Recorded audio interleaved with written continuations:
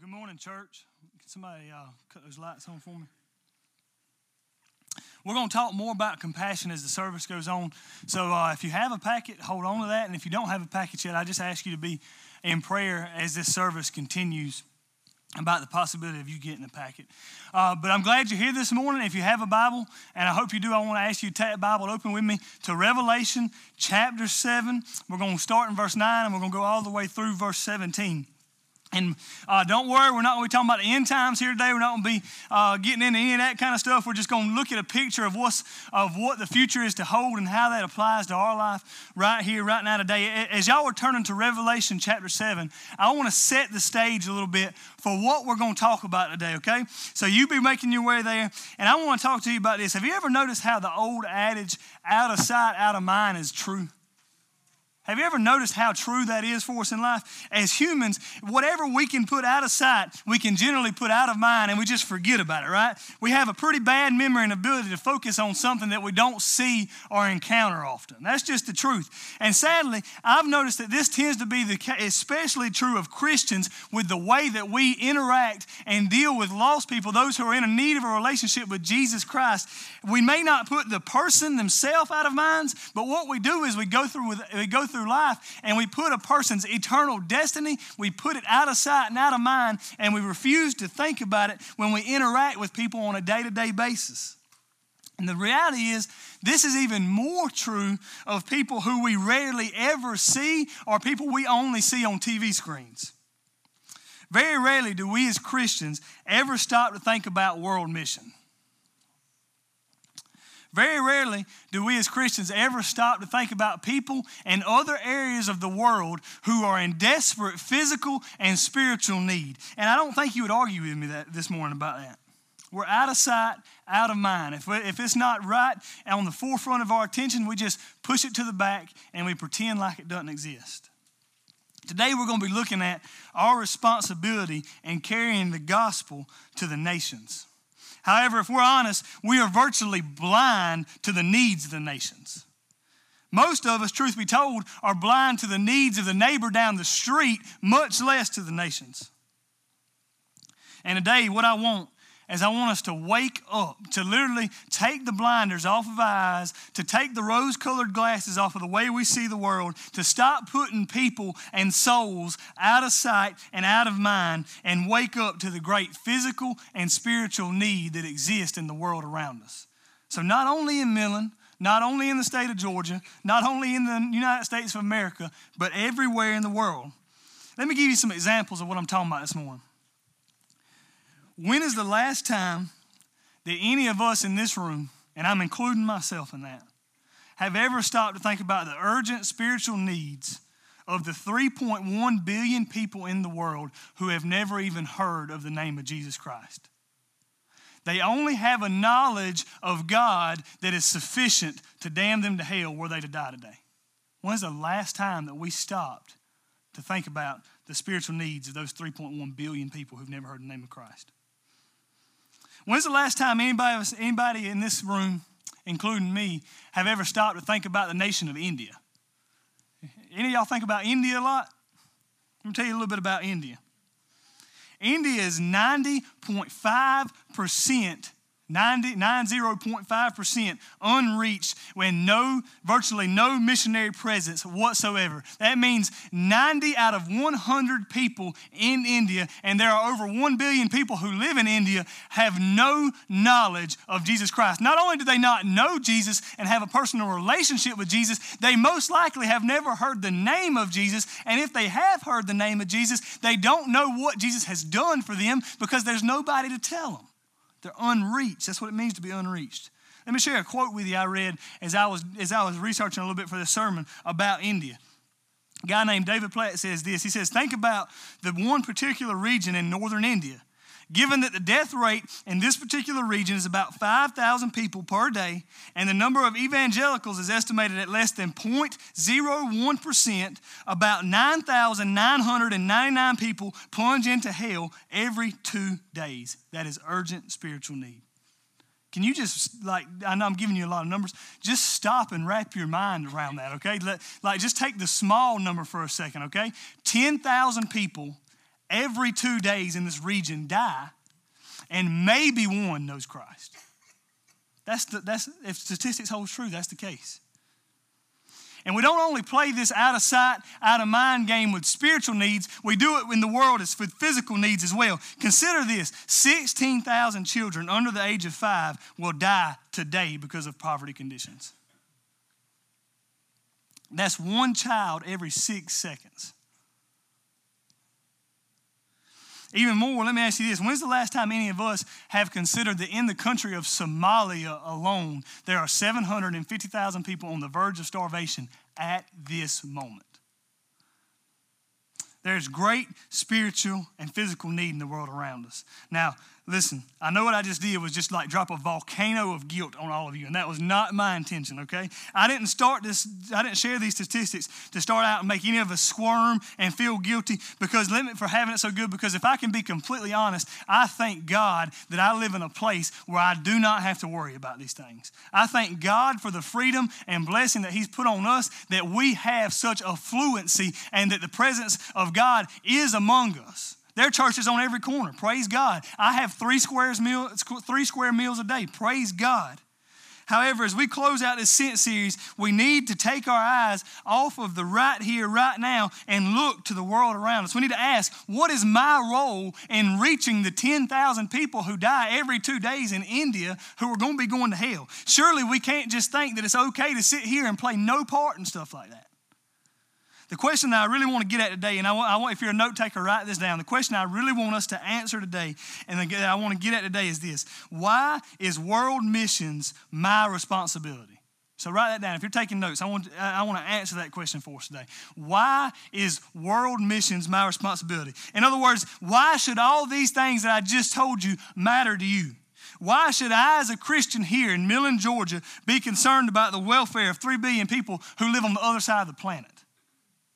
Why should I care as a Christian who sits in this place today, who's not worried about his next meal? Why should I care about the 16,000 people today who are dying in poverty-like conditions? Why should we care?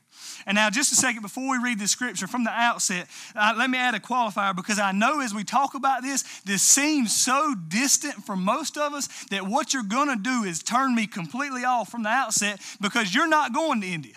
Right? You've already wrote that off. And I understand that. But don't disconnect. Don't turn me off, because let me tell you something. If you're here this morning and you are not concerned about the lost in North Korea, you're probably not concerned about the lost in your neighborhood. Does that did you follow what I just said there? If you're not concerned about lost people on the other side of the world, you're probably not concerned about the lost people in your home.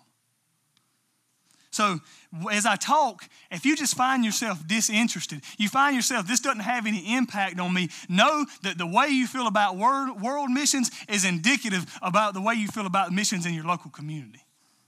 So if you got a Bible, and I hope you do, let's look at Revelation 7. This is a great text, all right?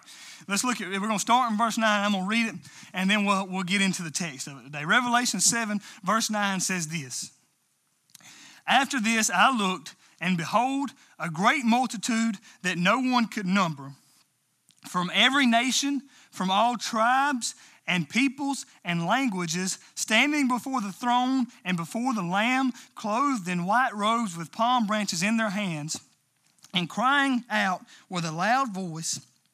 And this is what they said. This is beautiful. Think about this picture.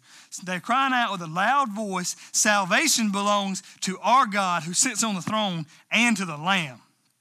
And all the angels were standing around the throne and around the elders and the 4 living creatures, and they fell on their faces before the throne and worshiped God, saying, "Amen. Blessing and glory and wisdom and thanksgiving and honor and power and might be to our God forever and ever. Amen." So before I keep going just get this picture in your head.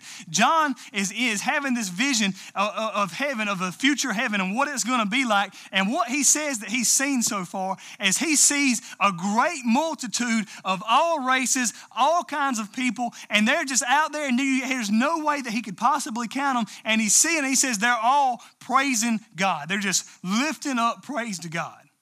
He said, and on the outside of these people, on the outside of the multitude, there are angels and the elders of heaven, and there are 4 living creatures. And you'd have to go back in Revelation to find out some things about those 4 living creatures because they're really creepy, all right? And what they're doing is they're falling down on their faces before God Almighty. Don't have a small picture of God this morning. We're going to talk about that in just a second. But from this picture we're seeing of God, God is very, very, very big. Verse 13 says this, then one of the elders addressed me saying, who are these clothed in white robes and from where have they come? So one of the elders asked John, who's this multitude praising? And John said, I said to him, sir, you know. And he said to me, these are the ones coming out of the great tribulation. They have washed their robes and made them white. This is important. In the blood of the Lamb. Verse 15, therefore they are before the throne of God and serve him day and night in the temple. And he who sits on the throne will shelter them with his presence. They shall hunger no more, neither shall they thirst any more. The sun shall not strike them, nor any scorching heat. For the Lamb in the midst of the throne will be their shepherd, and he will guide them to springs of living water. And God will wipe away every tear from their eyes. Let's pray. God, I come before you this morning, dear God, and I know that as we've got started, dear God, that this will be no light-hearted message, God. This is not flippant. This is not jokey. This is not trite, dear God. This is serious, God. This is very, very, very serious. And God, I just pray that you would wake your people up this morning, God. Lord, more than anything, I pray today that as we come in this building, that we would fall in love with the picture of you that we see in this scripture, Jesus, that we would love you as you really are, not as we've made you up in our minds. You are big and glorious, God, and I pray that we would fall in love with you here today. God, I pray that I would be faithful to your word, God, that I would say nothing that does not represent you in all of your glory and holiness, God. And I just pray that by the power of your Holy Spirit, that hearts and lives would be changed. In Jesus' name I pray, amen. All right, so what I want to do this morning is we're going to take this text and we're going to chew on it for a while, right? We're going to get the flavor of this text out of the Bible. And so what I want us to do as we chew on this is I want us to see 3 biblical reasons that world missions and all missions is our responsibility. So here, let me tell you that again. I'm going to give you 3 reasons. So I asked you a question, why is this my responsibility? I'm going to give you 3 reasons why this is your responsibility sitting in these chairs in Millen, Georgia. So I'm going to give you 3 reasons. And then I want to close with an invitation and an opportunity for us to join in on that mission. So that's where we're going. So is everybody ready this morning? Okay. All right, good. So let's start with this. Reason number 1. So as we take apart this scripture, for you note takers, here's the first biblical reason this is our responsibility. Missions is our responsibility because God deserves the praise of all people. Did y'all get that? Let me repeat it for you. Missions is our responsibility because God deserves the praise of all people. If you're a note taker, write it down. Let's look at verses 9 and 10. Can we put that back up there? All right, if you got a Bible, look at 9 and 10 with me. And it says this, after this I looked, and behold, a great multitude that no one could number from every nation, from all tribes and peoples and languages, standing before the throne and before the Lamb, clothed in white robes with palm branches in their hands, and standing, palm branches in their hands, and crying out with a loud voice, salvation belongs to our God who sits on the throne and to the Lamb. I want you to notice this. I want you to notice that in this text here, there is literally every kind of person imaginable. And what are they doing? They're worshiping. It says there are people from every race and every language and every nation and every tribe and every tongue. They're literally every kind of person that you could imagine is here before the throne of God worshiping God. I don't want you to miss this picture. They're falling on their faces. They're crying out to God. They're lifting up praise. This is about worship. And the beautiful thing is God actually deserves the praise of all people. So this is not a false praise going on. They're saying, God, you're great. God, you're good. God, you're mighty. And God deserves every bit of it that they're lifting up.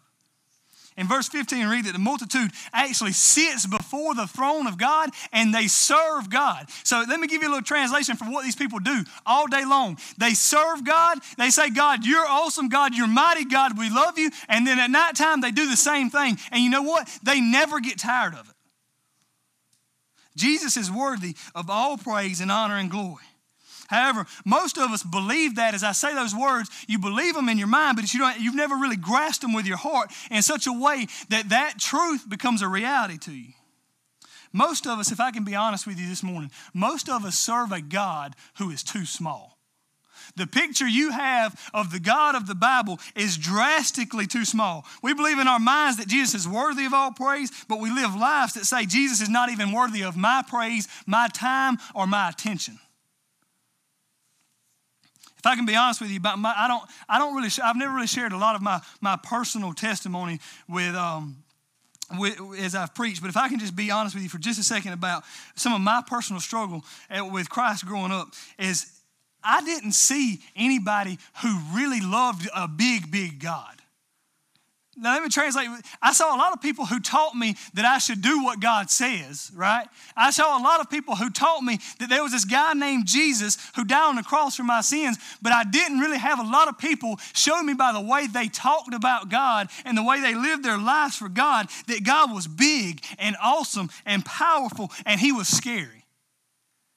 Let me tell you something. If your picture of God doesn't make you just a tiny bit scared of God, you don't have an adequate picture of him. And then as I got older, I started actually reading the Bible for myself.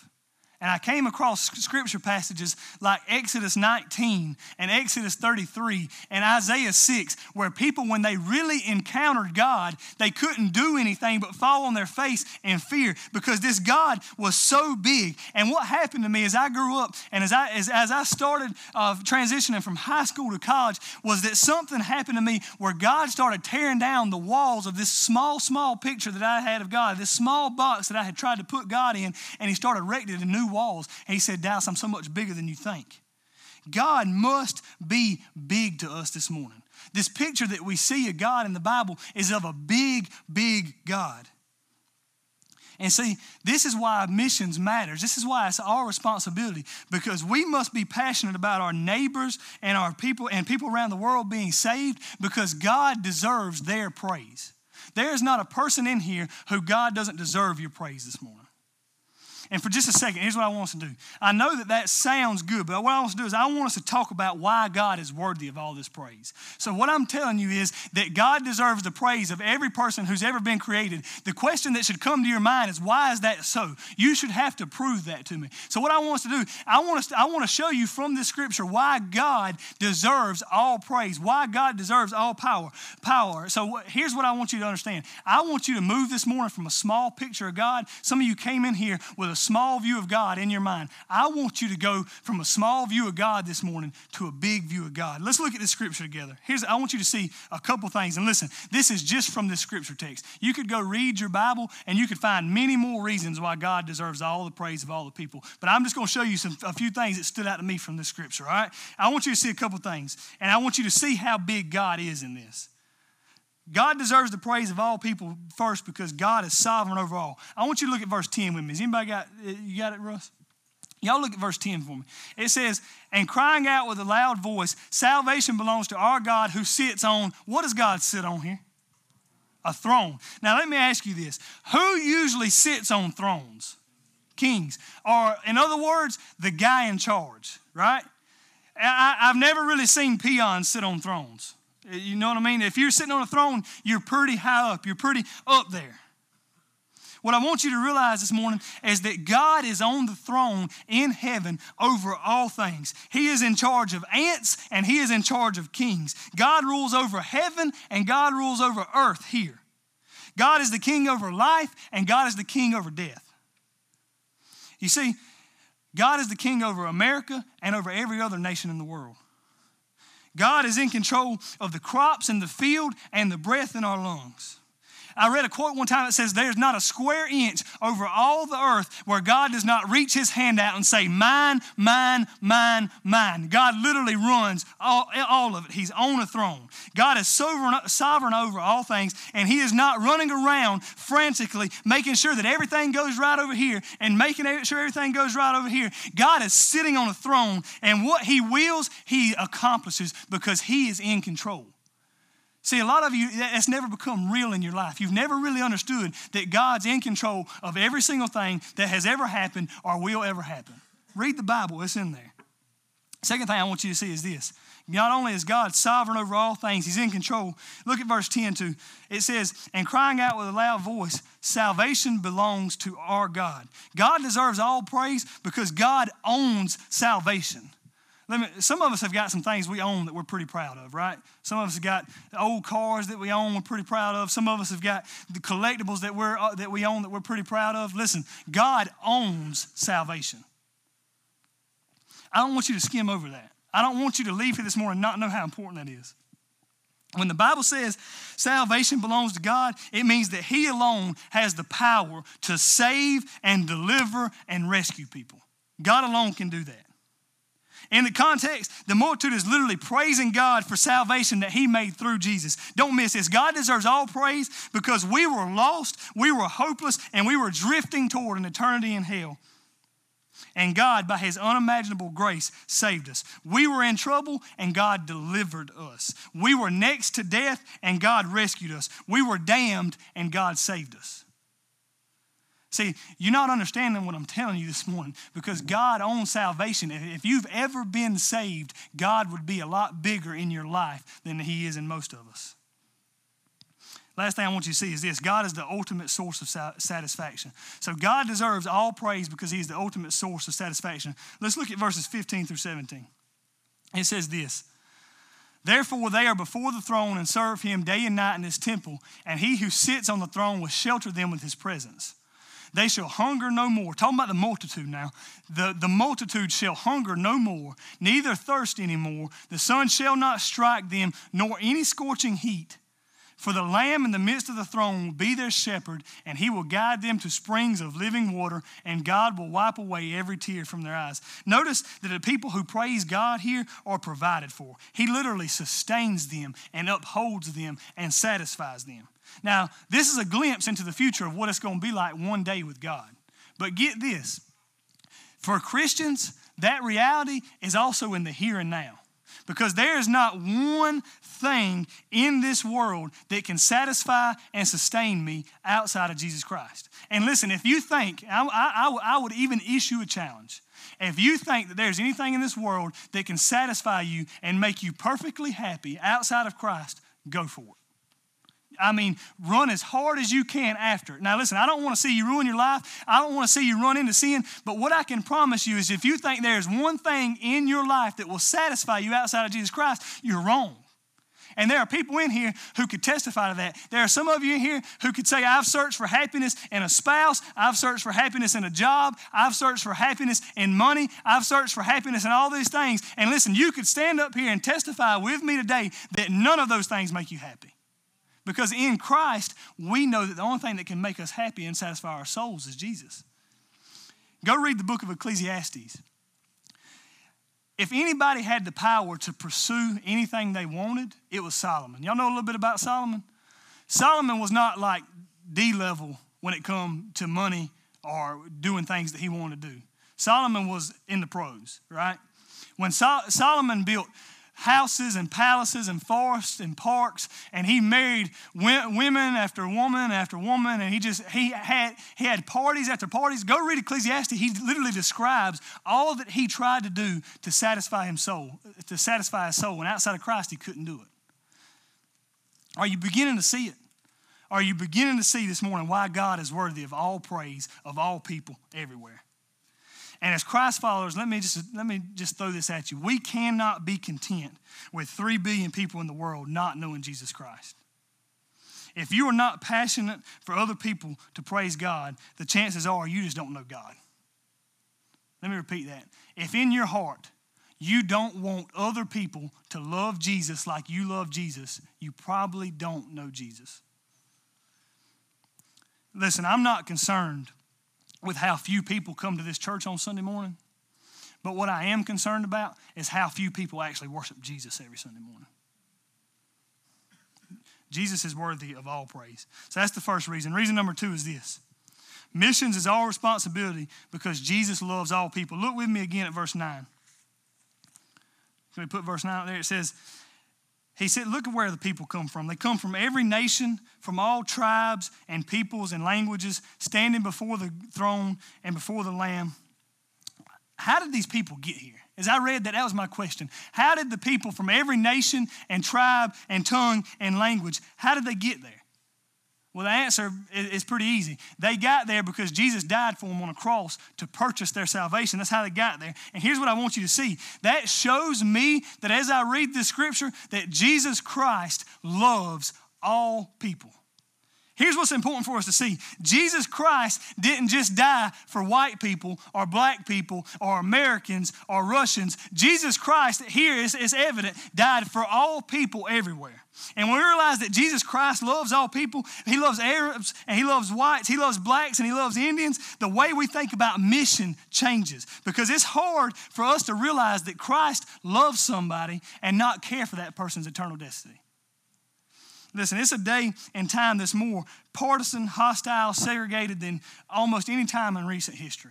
We live in a world where walls go up around all of us, right? And we just set walls up and people know what we're against and they don't know who we're for, though. There's white people against black people, Miss Miller. And there's Democrats against Republicans, and there's conservatives against liberals, and there's young men against old men, men against women, America against the world against America, Muslims against Christians. It's a world that literally separates. Like we put up walls around ourselves, and we're divided, and everyone's an enemy instead of a person who needs Christ.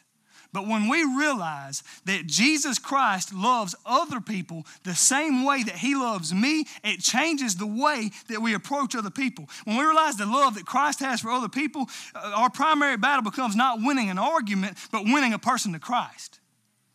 And listen, thinking about this in terms of world mission, I challenge you, how many of us have turned on the news in the last few months and we have looked at people from other nations? We've looked at people from North Korea and Egypt and China and have stopped to realize that these people on a TV screen are real people who have real souls and who need a real Savior who really loves them. Like, how many of us have stopped to realize that these are real people? Because let me tell you what, I can assure you what would happen. If we would stop to realize that people across the globe, people across the parking lot, people across the street are real people who need a real Savior who really loves them, the walls that separate us will come tumbling down. Because listen, it doesn't matter what divides me and you. If I have something you need, which is a Savior, Jesus Christ, I can find common ground somewhere. Practically, what we need in this church is a softened heart. You know, some of us, we just have hard hearts. We have hard hearts that we build up and we just put away other people and we push and we watch the news so much that we become desensitized to the hurts of real people everywhere, and you just don't have a soft heart. What we need today is a heart that's soft toward other people. And reason number 3 is this. Missions is our responsibility because we have the solution for sin. Now focus in here with me because this is the most important point I'm going to make today. Let's look at verses 13 and 14. It says this, then one of the elders addressed me saying, so one of the elders that's around the throne comes to John and he asks John, he asks him this question, who are these clothed in white? And from where have they come? I said to him, sir, you know. And he said to me, these are the ones coming out of the great tribulation. They have washed their robes and made them white in the blood of the Lamb. Here we're told that those who are worshiping God are made clean. Their robes are white. Now, here's what I didn't understand as I read this. You know, white is a color that symbolizes purity and cleanliness. Everybody knows that. That's why when a bride's married, a bride wears white to symbolize purity, correct? What I want you to see is how absolutely amazing it is that anybody could come before God clean, though. Because you see, sin has made it such in our lives that when we stand before God, we're going to be dirty. We're all dirty and condemned and sinful before the holy and righteous and clean God of the Bible. That's just the reality of life. Before God, we are sinners and he is holy. We are not righteous and he is righteous. We have rebelled against him and he is perfect. How is it possible that these people could be made white and pure and holy before him? Anybody remember what Isaiah 64:6 says? It says, we all have become like one who is unclean. All of our righteous deeds are like filthy rags before God. You know what it says? It means the best that you can possibly do before God's still dirty. You can muster up all the strength and all the energy and all the grit you want to try to be good enough to get to heaven. And on the day that you die, you'll still be dirty before God. Isaiah says we're like filth before God. So how is it possible that anybody could be clean before God? Look at verse 14 with me. It says, these robes have been made white in the blood of the Lamb. Here's what I want you to see. The blood of Jesus Christ purified them. It was the blood of Jesus Christ that washed away all their sin and made them be able to stand in the presence of God. And I want you to make that, I don't want you to just understand that for them this morning. I want you to take that and apply it to yourself. If you were saved this morning, before God, we were all dirty sinners condemned to die. But when we place our faith in Christ, the blood of Christ comes over us and it doesn't wash us red. It makes us white like snow, clean before God. And here's what I want you to understand. On your own, you'll never be white before God. You'll never be clean. You'll never be pure. You'll never be sinless. But when you place your faith in Christ, that's how God sees you. We are not saved by trying harder. We're not saved by cleaning ourselves up. I never understand it when people come to church and their thought process, I'm not ready to surrender my life to Christ yet. I just got a long way to go. Let me make sure you know this morning, you'll never be good enough to come to Christ. But when you come to Christ, let me tell you what he does. He makes you good enough. We are saved by the blood of Jesus making us clean. Here's what I want you to see. We have the solution for sin. We, as Christians, have the solution for sin. There is one problem that everybody in the world has from the day that they're born. And that problem is this. They're going to die as a sinner and stand before a holy God. Now are you starting to see why missions is our responsibility? Are you starting to understand why this is so important? Because everybody in the world has one problem and there's only one solution to it, and we have it. Missions is our responsibility because there is a world that is sick and dying with sin, and we have the cure for sin. Missions is our responsibility because if you've been cured yourself, you should want the cure for others. I have to be honest here, brutally honest. I do not understand Christians. I'm going to put Christians in air quotes. I do not understand Christians who claim to have the salvation of Jesus Christ from sin and take the salvation of others lightly. I was in a situation this weekend where people, good people, were just not worshiping God. They were not doing anything bad. Just God was the furthest thing from their mind. And I got in my truck and I left and I was on my way home and literally could not stand the thought of people going through life without the solution for their sin. I don't understand Christians who are not passionate about seeing other people saved. I want you to imagine this scenario with me. Just think through this with me. I want you to imagine this for this to be a real scenario in your life. You're sick. Now, I'm not talking about you just got the common cold sick. You're deathly sick. You got something that you go to every doctor and they just can't diagnose. Doctor after doctor after doctor after doctor. Nobody can figure out what's wrong with you. Nevertheless, every day you're getting closer to death. Every day you're losing more weight. You're deteriorating. The situation gets worse and worse until you can't even get out of bed. Put yourself in the shoes. Now, literally, fathom this being you. You're next to death. As you hang on for life, though, your case gets heard by a doctor who's far off. That doctor says, I think I know what's wrong with him.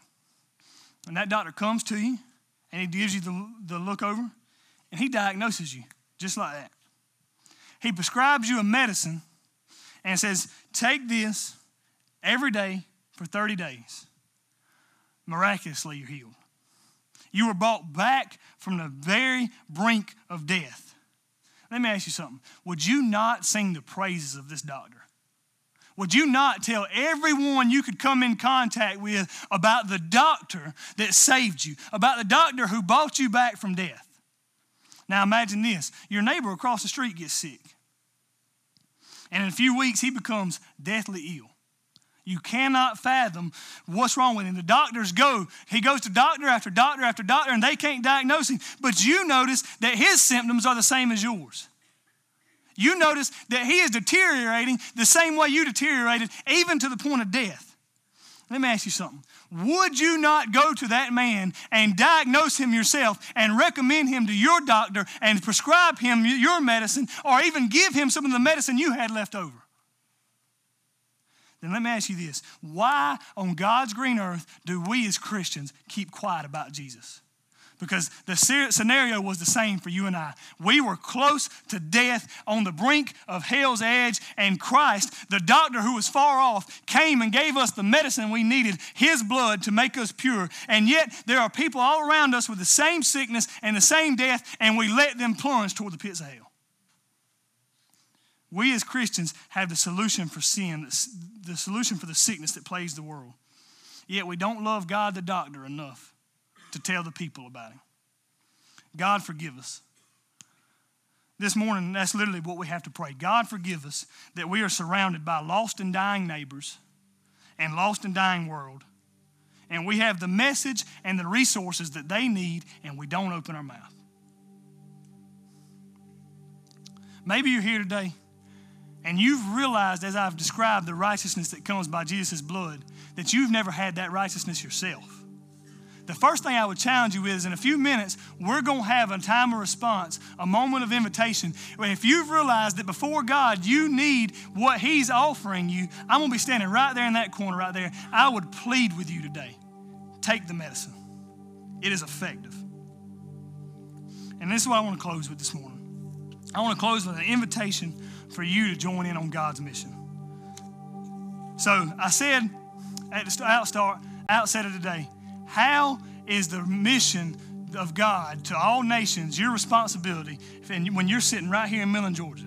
Most of you don't go out of the county throughout the week. How are you supposed to impact India? How are you supposed to make a difference in South America? I want to talk to you about that just for a second. But look with me at verse 15 and 17 again. And can we, as we read these verses, I want you in your heart to fathom how amazing what I'm saying is. This is God talking.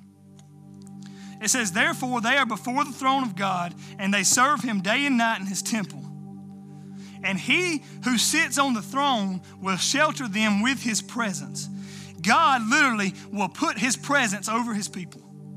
And they shall hunger no more, neither shall they thirst. The sun shall not scorch them, nor any scorching heat. For the Lamb in the midst of the throne will be their shepherd, and he will guide them to springs of living water, and God will wipe away every tear from their eyes. Let me tell you this, there's coming a day when God will take all of those who are his, and he will eternally satisfy them with his presence. But that day is not yet. And until that day comes, God has asked you, and he has asked you. He's asked me and he's asked you. He's asked us to join him on the mission of being living water to people who do not have living water. He's called us to join him on the mission to provide water, physical water, for those who do not have physical water. And so I want to give you an invitation today, and I want to invite you to join me and join my family and join this church on God's mission past these four walls. And here's what I want you to do. I'm going to give you 3 ways that I want you to interact, that I want to give you an invitation to respond today. Here are 3 things. Number 1 is this. I want to give you an opportunity to pray for the lost. We have this altar down here, and sometimes it's used on Sunday, sometimes it's not. But as we respond today, I know that there are people in your life who you have to want to reach for the gospel. And some of you, listen, some of you don't pray for them like you should, if you could just be honest. There are people who they're going toward the pits of hell, and you act like you care less. God, you don't even lift them up in prayer. Today is a day to change that. At the outset of this song, would you come down here and would you pray for one lost person? Just one. One person in your life that needs to know Christ. I can tell you, I've been praying for one guy in my own personal life. I've been praying for him for 2.5 years. You know what? He's still lost.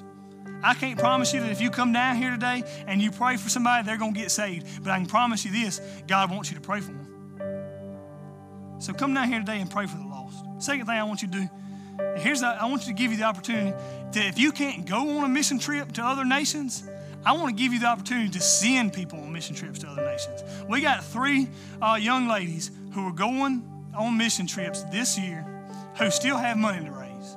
And what I'm going to ask them to do is I'm going to ask them to stand at the Next Steps table today, and they're going to be, I'm going to ask them to stand back there, and they are Lindsay Doolittle, and they are Taylor Gay, and they're Sam. I want you to consider writing them a check, because if you're not called to go, I can promise you that you're called to send.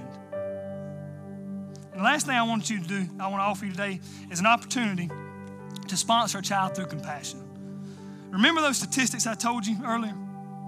16,000 children under the age of 5 die every day to conditions of poverty. 45% of those 16,000 deaths occur in the first 28 days of life.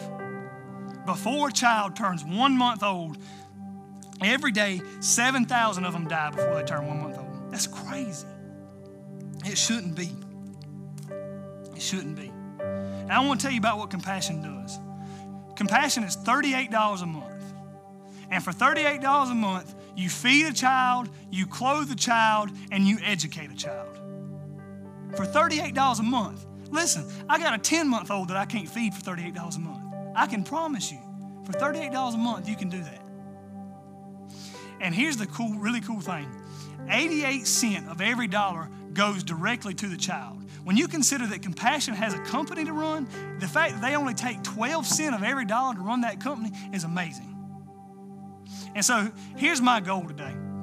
If you didn't notice, this is my personal packet that me and Jenna are going to take.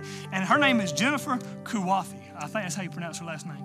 And listen, because I got the packets first, I got to go through all of them and pick which one I wanted. And my daughter has fat cheeks, and this is the only one that I could find that had fat cheeks, so I chose Jennifer.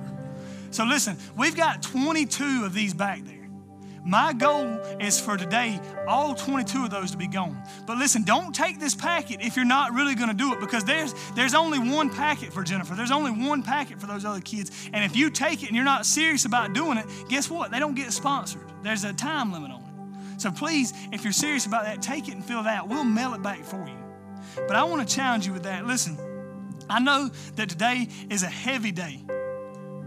But as we close in prayer here, I just want to challenge you. Don't sit on the sidelines in the mission of God. Get up and actively get involved. If you're complaining about how you don't ever feel God in your life, God's not going to pour into people who are not pouring out. So get up and get involved. So with every head bowed and every eye closed, I just want to close this in prayer. And I want to close with a final plea. If you're here today and you're lost,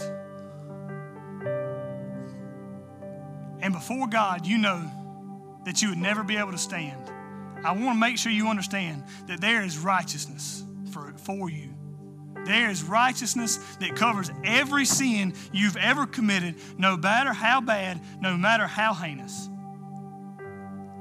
And today is the day when every sin can be covered. And so I want to challenge you today, don't leave without that righteousness. I'll be right over here in the corner. I'd love to pray with you and point you toward the Christ who can save you. Let's pray. God, I love you. God, I praise you. I thank you, God, for this time together this morning. I pray that you would use it however your kingdom sees fit, God. You are good and big, God. And I just pray that we would have a mindset that's big enough, dear God, to take in all that you are. God, just break our hearts for you this morning. In Christ's name I pray.